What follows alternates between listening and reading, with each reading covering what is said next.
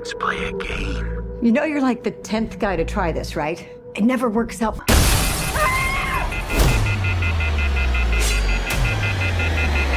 I'm something different. This is our official Scream 6 review. I'm Chris Fagan. This is my wife, Joy Fagan. And we saw Scream 6, what was it, about a week ago, week and a half ago, week ago? Friday. Not going to go into any spoilers. Maybe we'll save that for a later show when we go live. But right now, we're going to give a quick review of what we thought about the movie. Okay, so Scream 6. Let's read off the synopsis. The next installment, the survivors of the Ghostface killings leave Woodsboro behind and start a fresh chapter in New York City. This movie was directed by Matt Bettinelli-Olpin and Tyler Gillett. Now, it stars Melissa Barrera, Courtney Cox, and, of course, Jenna Ortega, who I'm officially calling the face of the franchise. I think it was a little better. Than part 5 or Yeah. overall? Like rank, what do you Well, I compare? don't know that anything can beat the first. No, of course come not. on. But- For the last one, because I liked the last 5, Yeah. I thought this one did it at least as well, if not a little better. Mm-hmm. It was really good. I don't know. I'm on the fence of whether or not I thought it was better than part 5. Whatever the rules are for the overall franchise, throw those out. The thing that I loved about this movie was the fact that they threw out a lot of the typical standard rules from the very, very beginning. The things that usually would happen in a Scream movie right from the beginning, immediately they went off the normal path or the tracks that are normally laid out from like part 1, 2, 3, or 4. Twin niece and nephew. Who survived from part 5? Yeah. Took over the Randy reins in laying out what she felt like the new rules would be. Mindy and Chad. Yeah. They Mindy, said. Well, they did the same thing in part 5, but the thing that they've never said before was that this isn't, and this is the only little spoiler I'll give, that we're now in franchise rules, not just they were movie horror. catching up new people in their their small group of friends.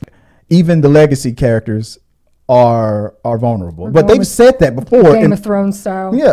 I mean, but they've said that before in part 3 that now after the third one from the third one on, everybody's fair game, and they let you know that right away.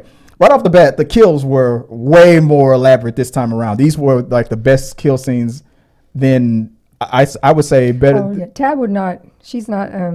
Once we hit the gore mark, she's really out. Tabitha Jordan. So yeah, she would not have because this one would was not have been able to handle this this one one. was crossing into the gore category. And I thought the thing that I liked about part 5 was that one of the norms that they broke was that it seemed like that Jenna Ortega was going to be the first person that was killed, like that. But that was a norm that was broken. That she survived, and she was actually the main focus of the remaining of the movie.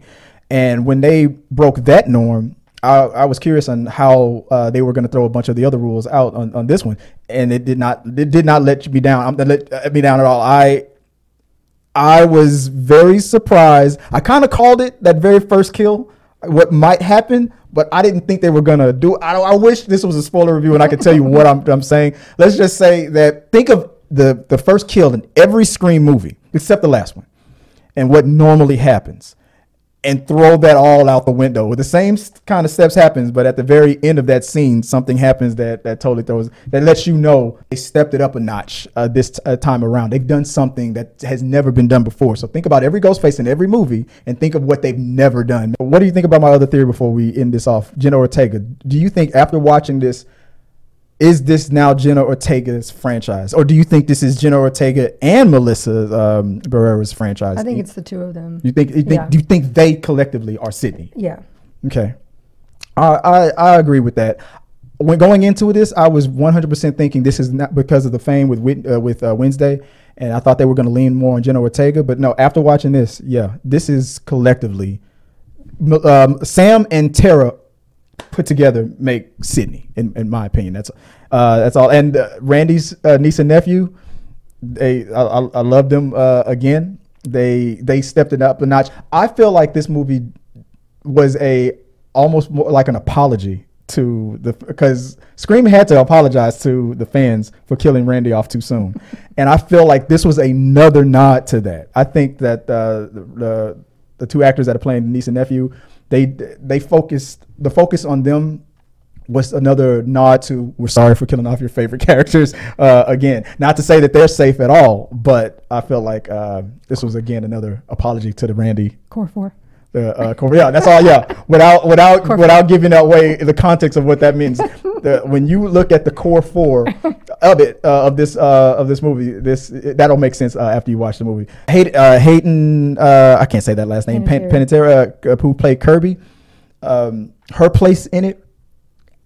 I thought I had it all figured out, but I was again writing the movie in my head. I thought it was funny that, and at the frat party, there was someone dressed as Wednesday Addams.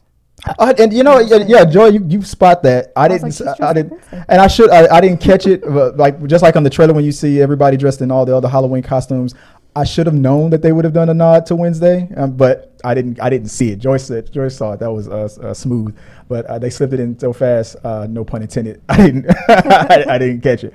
It is one of those. It is a Scream that I will be watching again. I think like part 1, part 5, and part 6. Even part 4 is one of the ones that I can watch again.